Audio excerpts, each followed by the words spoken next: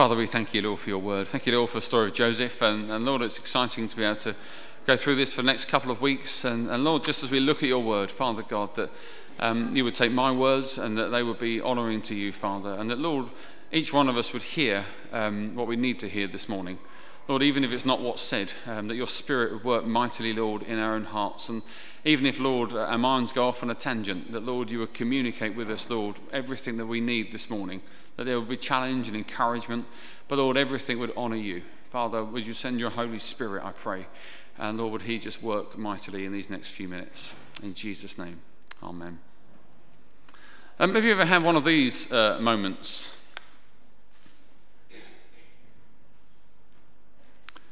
It's referred to as a shaking my head moment. You ever had a shake in your head moment where you're somewhere and someone says something and they majorly put their foot in it and you sort of do this? Ever experienced that? You're in a crowd and someone says something and you think, oh man, why did you say that? And then you kind of batten down the hatches knowing that something's going to go terribly wrong in the next couple of minutes. Or maybe you're the one that's caused other people to do this. It happened to me once. Well, probably more than once. I remember being about 16, 17 and returning to my old youth club. I probably told you this story before. And I went back to visit them all. Lifestyle, Andy and Jane know it well, in Essex Road in Chapel Heath. And I thought, I'll go back and see them all. I've never ever returned anywhere once I've left after this moment. Ruined everything for me. And there was a woman called Claire. And she'd just got married to a guy called Ian, I think. And they'd been married about a year. So, you have to entertain the possibility that things may have changed. And so she stood in the kitchen with about 5 other people, and to be fair to me, she looked pregnant. She looked like she was with child. And so I thought, well, I'm becoming a man, it's about time, I noticed these things, and asked how she was. So I said, good news, congratulations. And she said, what? And I thought, oh, okay, you're pregnant. Everybody went like that. And Claire looked at me, devastated, and said, no, I'm not. And I've never felt so disappointed in myself in my entire life. What made it worse is they all went on about it for the next 3 hours, and I've never ever seen any of them since. Today we're looking at the story of Joseph, the life of Joseph in the Old Testament, which we had the cartoon recap, which I hope you enjoyed. I did that mainly for the adults, not the kids, because I know if you're anything like me, visual stuff is far better than just being told it. And we'd have been here all day if I'd have tried to tell you his whole life story in just 30 seconds. And we're looking at the story of Joseph, and we're going to look at his life. And over the next 3 weeks, we're going to look at 3 different areas of the life of Joseph. Joseph as the favourite son, Joseph as the favourite slave, and then finally Joseph as the favourite official. But the story starts in chapter 37. If you've got it open, that would be good. I'm just going to dip in and out. In the land of Canaan, modern-day Israel, the land, of course, promised to the Jews by God in the Old Testament. And, of course, before Israel were a nation, Israel were a family.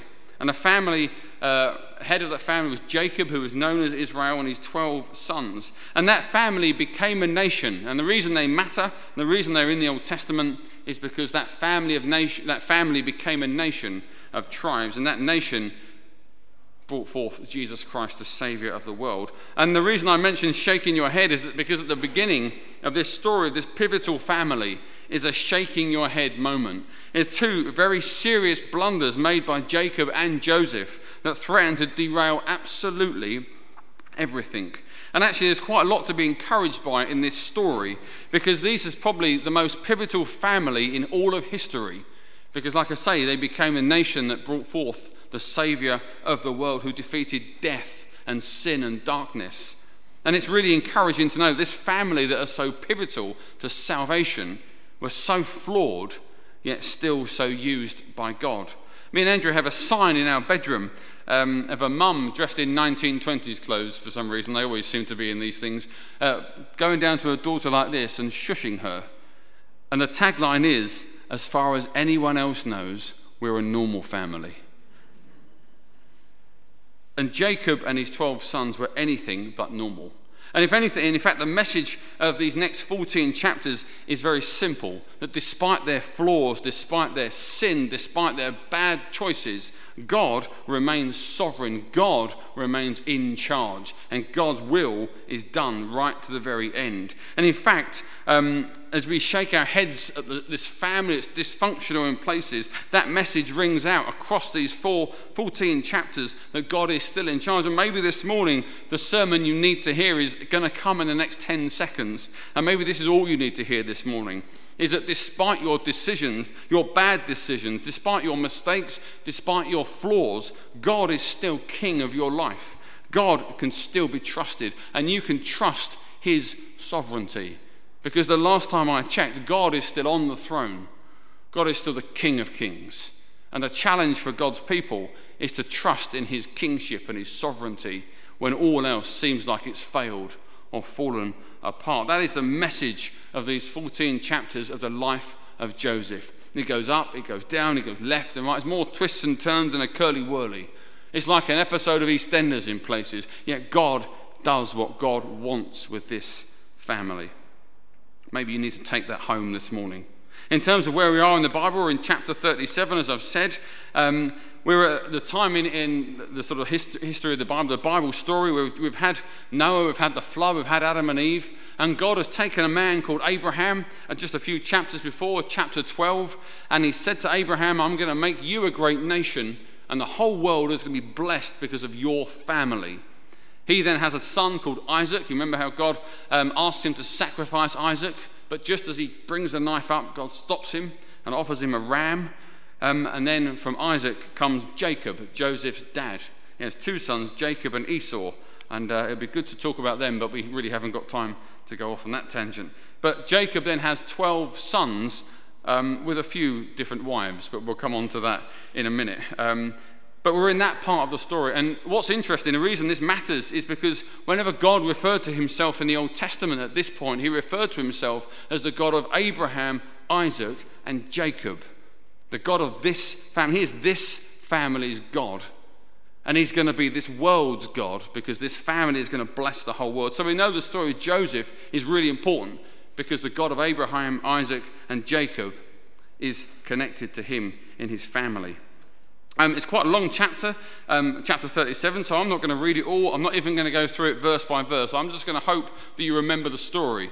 He upsets his brothers, gets thrown down a well and sold into slavery. That's the really quick update of what you've just, what's about to come.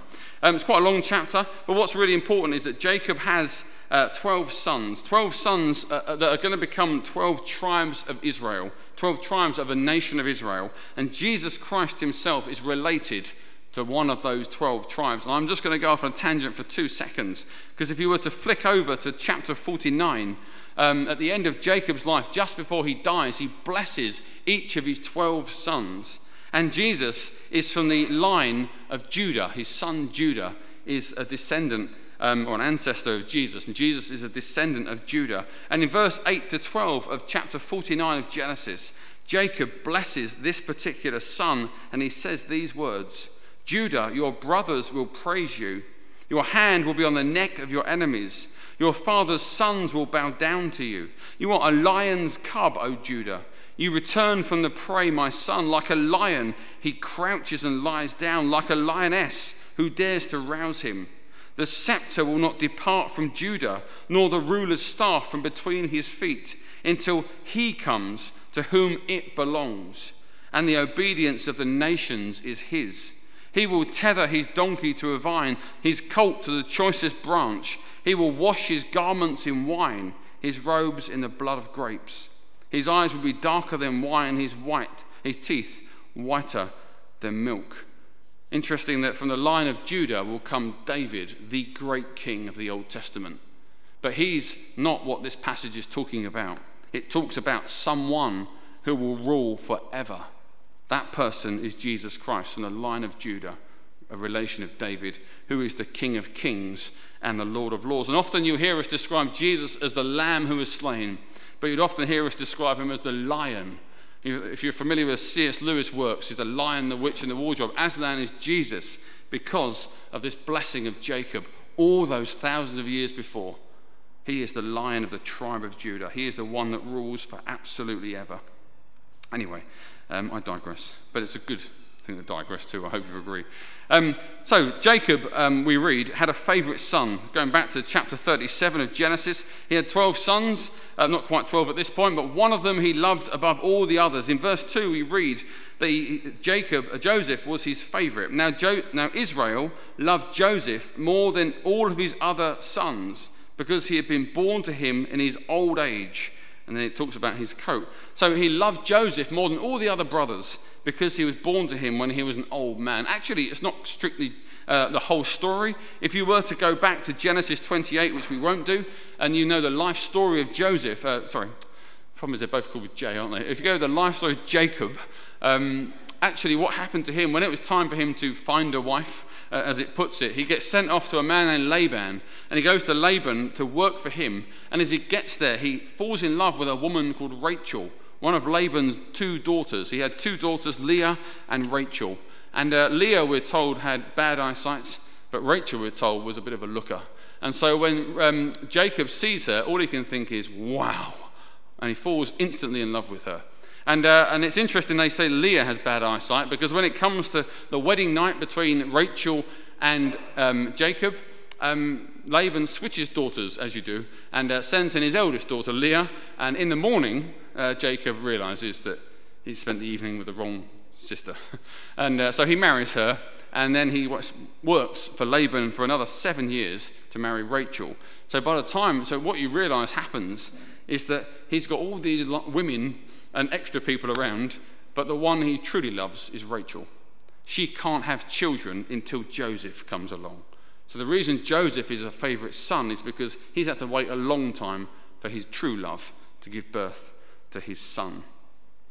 There's so much of a can of worms in what I've just said that I'd love to spend a lot of time talking about. For the record, when you see these Old Testament characters with more than one wife or doing things that we think, oh my word, what's going on there? The Bible isn't condoning it, it's stating it. And actually the message in the Old Testament is very clear that marriage is only between a man and a woman. And that's it. And that's how it works. There are no multiple wives in the Bible. That's not right. But God in his grace works even when things are messy. And so allowing something to happen isn't the same as condoning it. And God is so gracious, so sovereign, that even when things don't quite go according to his plan, he still uses those people for his greater purposes. And Jacob and his family are evidence of that. It's important to say that, just in case some of you are thinking you could have more than one wife or husband. I'm sure some of you don't want to, but just in case you were thinking about it, don't do it. Anyway, so where are we? So we've got this unusual situation. So he has his favourite son, and it gives Joseph even, a special robe in verse 3. We read, he makes for him an ornamented robe for him. And this robe simply set him out as better and different and more favoured than his other brothers. It's almost a robe of royalty. They would have had their robes, but they would have been probably brown and dirty. But his was nice and shiny. He's only 17 years old, and it gets actually worse than that, because we discover that Joseph is a bit of a telltale. No one likes a grass, do they? Let's be honest. But in verse 2, what do we read? He brought his father a bad report about the brothers. So not only is he favourite son, he can't keep that shut. And he's forever saying, Dad, guess what my brothers did? I grew up with an older brother, and I was treated like that all the time. Although my brother would say the same thing, and if you're listening, Paul, I apologise. But that sets the scene. Those two things set the scene. That's where the problem of Jacob's family really starts. The division in verse 4 is quite clear. It says, when his brothers saw that their father loved him more than any of them, they hated him, and they could not speak a kind word to him. I wonder if you've ever known someone that you feel so strongly about that when they walk into the room, you can barely speak, you just spit. It's because you're so angry with them. That's how his brothers felt towards Joseph. And because of that hate, this situation is going to explode. In just a few verses, which we won't read, they want to kill him so much that they decide, let's kill him and let's just chuck his body somewhere. Who cares? Only one brother stands up for this boy that no one can stand. Reuben is the only one that says, let's not kill him. That's not a good idea. Let's sell him into slavery, which probably seemed the lesser of two evils, although I'm not sure that's a good enough reason for doing it. But they rip up his coat, they dip it in animal's blood, they take it back to the dad, and he gets sold into slavery. And can you imagine what it must have been like for Joseph? 1 minute you're top of the world, you've got everything. The next thing you know, those closest to you are shoving you down a hole and selling you to some foreign traders that happen to be walking past. And if you're thinking to yourself, what a terrible thing that happened then, you need to realize that that happens today, every single day. Did you know in 2015 they estimated that 35.8 million people were trapped in modern day slavery? Modern day slavery, that's people working in countries like Saudi Arabia for next to nothing, and other parts of the world. And that's also the sex slave trade and human trafficking. 35.8 million people go through what Joseph went through with his brothers. Some of them are sold by their family, by people in their communities who they respect. Some of them are sold a dream that they'll get to Europe or America, and they discover they're being shipped off somewhere else. 35.8 million people. And I wonder what the living God, who loves every single one of them, looks down and thinks of us who are free, and how we relate to those who are trapped. Did you know some of those people, and this is upsetting, but I don't care, some of those people are chained to beds and forced to have sex with 50 people a day and can do nothing about it. Some of that happens in Hertfordshire. Some of it maybe even happens in Sawbridgeworth, because they're so good at hiding it. Stop the Traffic is an organisation that you may want to subscribe to and support. I wonder, is there a Reuben here this morning? Is there a Reuben here in this congregation? One that will stand up and say, no, that's too many. One is too many. 35.8 million is too many, and make a difference. So we'll come back to the story because we have to. There's a couple of really important lessons from chapter 37 of Genesis that we've just read, this story of Joseph and his brothers. And the first one is about the danger of favoritism. Favoritism really is a cancer of most relationships, isn't it? When you have favorites, really your relationships are going to fall apart regardless of what you do. It's a terrible thing to have a favorite, but all too easy to do, isn't it? And we all show favoritism. Every single one of us here this morning has a favorite, whether you think you do or not. It may be that workmate that you naturally go and sit next to at lunch because he or she is your favorite. It may be that client that you work with who gets just that little bit of extra time from you when you work on their case or their particular work, whatever it is that you're doing for them, because they're more my cup of tea. I like them. But the ones that get on my nerves, they get less of my time. That's favoritism. Maybe there's a family member that you favour over others. When you're younger, let's face it, you'll have a favourite nan or granddad, and there's always ones on the other side you don't really want to see. So, it normally comes down to chocolate and money. My nan and granddad would always give me stuff, so obviously I love them quite a lot. My nan would always say to my granddad, Sid, give him some money, and he'd go, oh, what? And he'd go fiddle around for £1, but bless him, I don't think he minded. Maybe even within families, you've got 2 children or even 3, and although you wouldn't say, that's my favourite, you treat them a bit different because you can't help but slightly more fond of them. Or maybe you've got 4 or 5 children.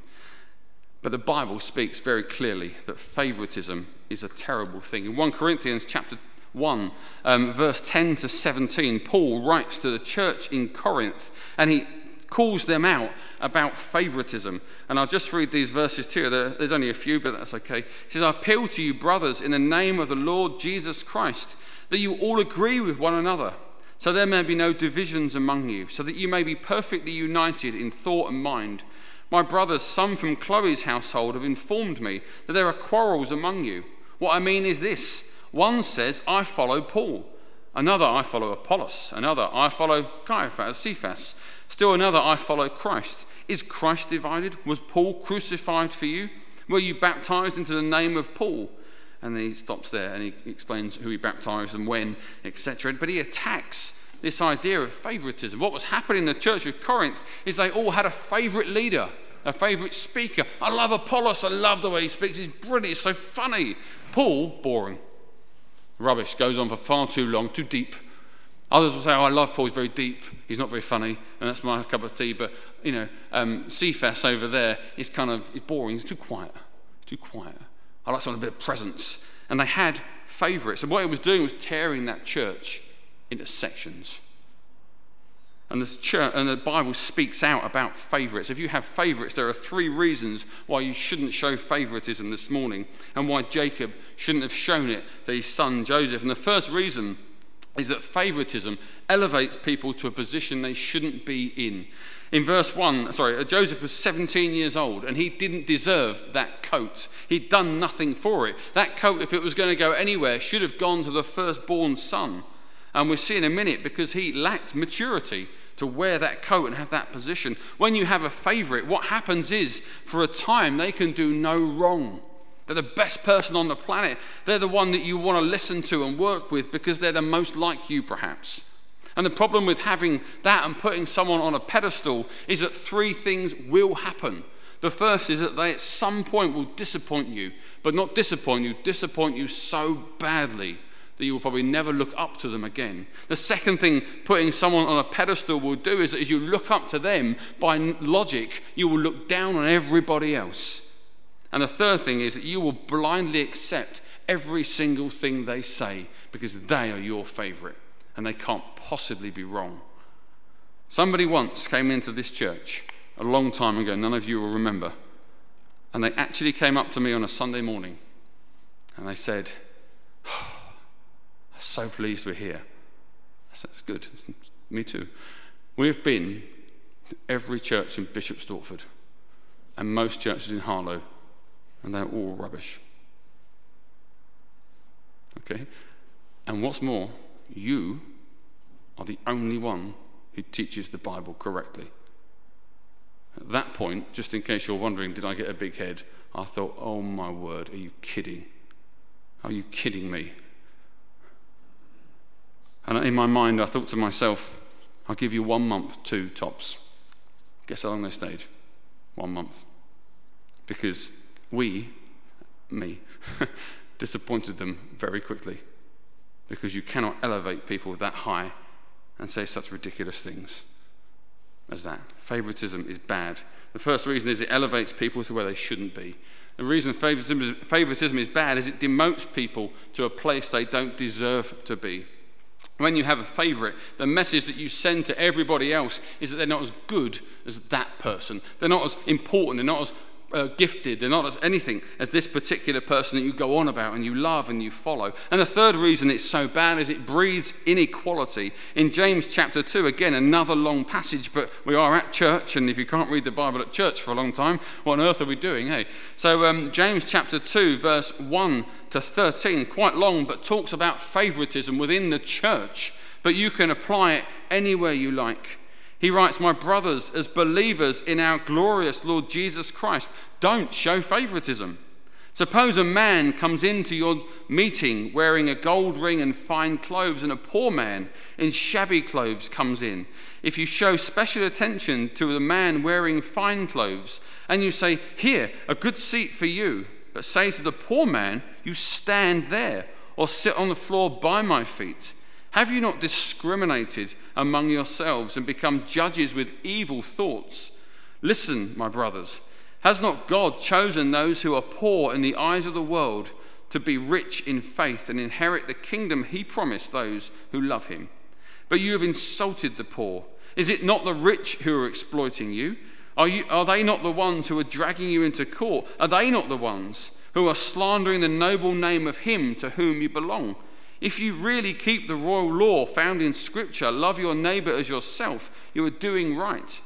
But if you show favoritism, you sin and are convicted by the law as lawbreakers. For whoever keeps the whole law and yet stumbles at just one point is guilty of breaking it all. And then he says, just in verse 12, speak and act as those who are going to be judged by the law that gives freedom, because judgment without mercy will be shown to anyone who has not been merciful. For mercy triumphs over judgment.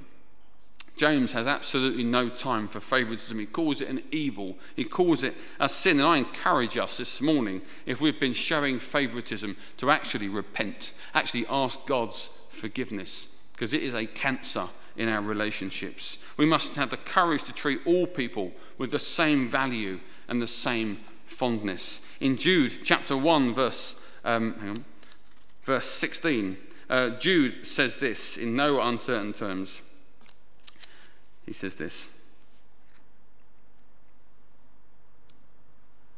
Sorry, I know you've read it behind me, but I'm just taking my time to find it, so you've got time to read it a few times.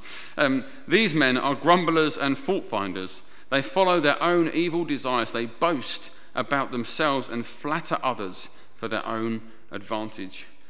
In other words, he talks about favoritism, and they seek the favor by boasting. And favoritism is a sin on par with those other things. And so back to that story, I've got a little bit of sympathy with Jacob. Perhaps you have, having heard a bit of his background about the wife he really loved and the son that he had to wait so long for from her. Maybe there's a little bit of sympathy for Jacob this morning. But the thing is, without the sovereignty of God in this particular family, it would have been ruined and it would have been absolutely done in. Because when you don't feel like you're the favourite, you live with the effect of it for many, many years. I could tell you a story of a woman who went to be with her mum when she died, when she was on her deathbed, when she was slipping out of life into death. And as she was with her mum, nursing her for the last few final moments before her mum passed away, her mum said, "Where's my son? Is he coming?" Now, rather than think, well, I don't know, and try and find him, the woman, the sister, felt so often that she was the second favourite that it ruined the whole thing. He's always been the blue-eyed boy. He's always been the favourite. You imagine thinking that in that particular moment, but that's what favouritism does. It is easy in the short term, but in the long term, it destroys everything.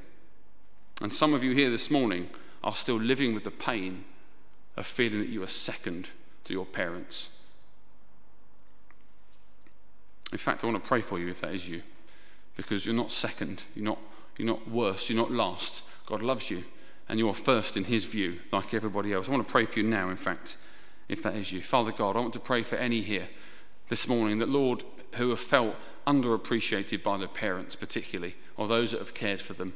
That, Lord, maybe they've had a brother or a sister that always had the pats on the back, has always been seen as the favourite, the best one, the better one. And that, Lord, they've always felt that maybe they're not loved, not truly loved or liked in the way they think they ought to have been. Father, I pray for them, that you would remind them that, Lord, they are so precious, so valuable in your sight, that you gave your son to be nailed to a cross. And if they were the only person on this planet, you still would have done it. Such is your love for the lost. Father God, remind them, Lord, of their true value, made in the image of God, loved enough for Christ to die in their place. And Lord, release them, heal them from the hurt of feeling second favourite. In Jesus' name, amen. So it takes courage to not show favouritism. It takes boldness to not show favouritism. And a lot of people aren't up for the job either. It means you've got to be humble when you meet people. It means you've got to forgive people. It means you've got to look at people's gifts rather than their character traits that rub you up the wrong way. Because let's be honest, that's a pitfall of life, isn't it? People get on your nerves just by being who they are rather than what they actually do sometimes. And sometimes you've got to look past that and treat them the way they deserve to be treated by their gifts and their abilities. Let me ask another question. Are you in a position to hire or fire anybody this morning? Maybe not in a paid position, maybe a voluntary position. Or do you have the power to bring someone on board or push them off? Well, let me ask you a question. Do you always pick the right person for the job? Do you always pick the person that deserves it? Or do you pick the person that unconsciously you like the most or is most like you? I challenge you, if you're in business or in any form of leadership, to have the integrity and the courage to allow people to come on board who are good at a job, even if their mere presence gets up your nose. It's called courage, and it's called integrity, and it's hard work. But God calls us to be different. And so we just carry on. Into this pressure cooker, when it can't get any worse, Joseph then decides to start opening his mouth. In verses 5 to 7 and 9 to 10, he tells his brothers and his parents he had two dreams where basically he's in the middle and they're all bowing down to him. And in verses 5, 8, 10, and 11, we see the effect of telling his family these dreams. He says, so Joseph had a dream, and when he told it to his brothers, they hated him all the more. And then verse 8, we read, his brothers said to him, do you intend to reign over us? Will you actually rule us? And they hated him all the more because of his dream and what he said. And then verse 10 and 11, he told his father. His father rebuked him. What is this dream you've had? Will your mother and I and your brothers actually come and bow down to the ground before you? His brothers were jealous. Right there is what favoritism does. But into that mix comes a boy who can't keep that shut. And the second thing I want to just really quickly say this morning is there's a real lesson here about the need to control our tongue and to not be naive. The danger of a loose tongue and naivety is quite important to think about this morning. I can't work out if Joseph is arrogant when he tells his brothers these two dreams, or he's just stupid. I can't work out if he's arrogant or he's just naive, that he just thinks, well, I'll tell them because, it's a really good dream, and they'll really be interested. But of course they're not. I can't work out quite what it is. These dreams are clearly a personal revelation. And I won't read it, but if you were to read James chapter 3, 1 to 12, when you get in, you'll see what the tongue can do if you don't control it. He lacks wisdom, perhaps, at best, and he's naive at best. And I just want to say, as I finish, that we must not be lazy in the way we speak. We must be people who think before we speak and consider the impact of every word we say. Again, it's hard work and it takes courage and it's not easy. But ask yourself this. If God recorded every word that came out of your mouth and mine and put it into a form of a book, would it be a bestseller? Would it be a good read? Or would people go, keep that book away from me? Are our words that build up, or are they judgmental? Are they words that are seasoned with salt, as it says in Colossians, for preserving and flavouring life? Or are they just words that fly out of our mouth with absolutely no quality control? I'm sure you've met people that just speak, and they don't seem to think about the train wreck behind them of every word they say. J. John said this famously, you must always speak the truth, but you don't need to speak every truth. You must always speak the truth, but you needn't speak every truth. In other words, tell the truth, but don't talk all the time. You have to tell people everything that's going on all the time. And perhaps you've met people that say, I say it like it is. Have you met people that say, I say it like it is? Just shoot from the hip. Say it like it is. I don't care. Wallop. I bring the truth out, and if it upsets, it upsets. But it's the truth, I'll just straight down the line. You met people that do that? They may phrase it differently. And whenever I hear that phrase, I just tell it like it is. I always think, remind me not to ask your opinion about anything. Because I know that you're going to say it like it is and not worry about how I might be feeling or what might have happened or what might be going on. And you won't care about whether you're going to be gentle in how you tell it like it is. It's certainly easier to tell it like it is, but I'm not sure it's biblical.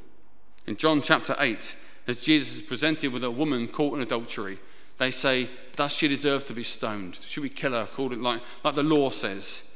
What does Jesus do? No. Takes a minute. He draws on the ground. He thinks before he speaks. Isn't that a lesson for us all? If Jesus had to think before he spoke, so did we. So do we. So two things went wrong that robbed Joseph of his coat and his position as favourite son, that made this son a slave. It was his dad who got it so badly wrong, and his mouth that ran away with him. So this week, think about who gets your favour. Think about who gets your extra 10 minutes here and there. Think about what comes out of our mouths. And is it really godly? Is it really necessary to say that particular truth at that particular time? We want to honour God in everything we do. Let's pray.